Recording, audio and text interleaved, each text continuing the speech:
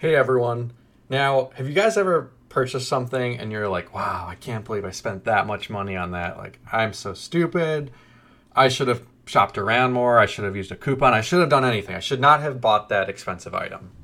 Well, unfortunately, we just did that. And I know we are those people that we like to live in the moment sometimes and enjoy things. And yeah, you can't take it with you. So sometimes you should. But the other day we bought two filet mignon steaks, or just tenderloin, just nicer cuts of meat. And this was at Whole Foods, and the price was $53 for two.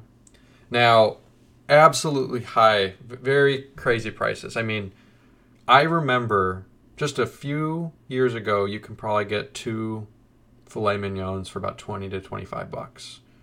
It's more than doubled that now. And I just think that why is it so high? Are we paying a premium just because they don't want us to consume this, or does that nice cut of meat actually cost $53? Now I think it's a little bit of a combination of both. Thing is this, and I just want to talk about prices and what value actually is, because at the end of the day, value you shouldn't overpay for something's value. You should pay for the intrinsic value of what it's going to provide you. So in Mexico or El Salvador or Central or South America, any of these prices would probably be maybe 20, maybe 15, 20, 25 bucks tops. And maybe you'd even get a little bit of a bigger or larger cut. I think we're seeing a lot of people move to these countries and kind of realizing, wait a second, I can get an arbitrage on my money. Like, you know how you see people arbitrage trade stocks or companies or currencies? Well, the same thing can happen on an individual level if you go to another country with your money. Because let's just say you have, I don't know, 500K net worth and you're spending it here. Well, if you go for here, I would say that's a decent amount of money, more than most have. But that would probably last you, I don't know, 10 years in the United States. Maybe if you could really stretch it, 15 to 20, if you really can stretch it and you don't have any other large debts. Over in Mexico, El Salvador, or Central South America, you could probably make that 500K last 50 plus years if you do it right.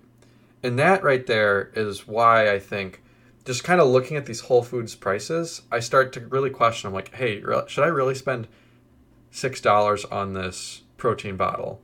Or, this lunch, they have good hot bars. This lunch is $22 or $18 a day. That adds up.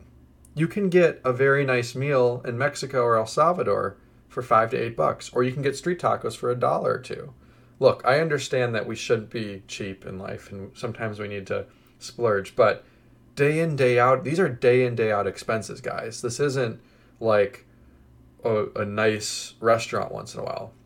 Yes, people should prep, people should try to make their own food, but the bottom line is, going to these places, it's just really, really expensive. I also think with Amazon, the Palm Pay is terrifying. I know they're selling it on convenience. If you put your hand up there, your Palm Pay, it scans your biometric data, and then you don't need your wallet. You don't need any of that stuff anymore. And I think it's terrifying. It's convenient, and it's Amazon owned. So eventually, if we see our country head into this direction, we're going to see a lot of these little terminals, and maybe you'll get a 5-10% discount if you use Palm Pay. They're going to really try to sell everyone to move towards these solutions. It's absolutely terrifying. So it's also frustrating because eating healthy is very expensive now. Now, you can still go to Trader Joe's and maybe your local farmer's market or Salad and Go. But the point is, generally speaking, eating healthy is more expensive than eating poorly. If you want water, maybe it's like $3-4 for a water bottle.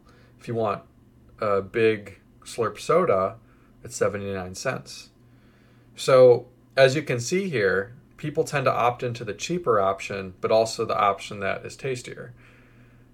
I think just the incentives, as I had talked about in a previous podcast, the incentives are messed up.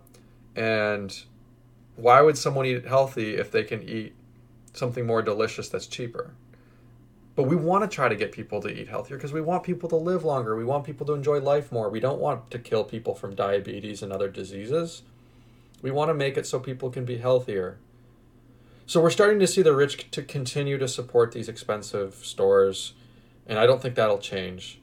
But I think farmers markets and butchers and different small businesses like bakeries and what have you would be the avenues to support in the future, because at least you're supporting a small business rather than just supporting a big mega chain owned by one of the world's most valuable companies, which is Amazon.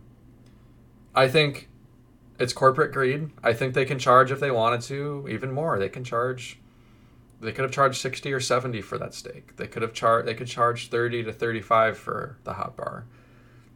Eventually you're going to see $10 for like those little glass drinks that you see in Whole Foods. I mean, where does it stop? It stops at the point in which the consumer stops paying for it. Because once the consumer stops paying for it and there's no demand, then guess what happens? The price will have to come down. So I'm just curious, what do you guys think? How do you guys handle expensive food and expensive stores? Do you guys continue to shop there? For me, this is how I do it. I'll go to Costco or Walmart for all my canned, packaged, whatever goods. And then anything in bulk. If I want like meat or fish or some produce, then I'll go to an AJ's or a Whole Foods or preferably even better, a farmer's market or Trader Joe's. But you guys let me know what you think. Is this out of control? I think it is. And I think Bitcoin is a medium to long-term solution to this. But in the near term, I just say vote with your money, vote with your dollars, and support local. Anyways, I hope you guys all have a good rest of your day.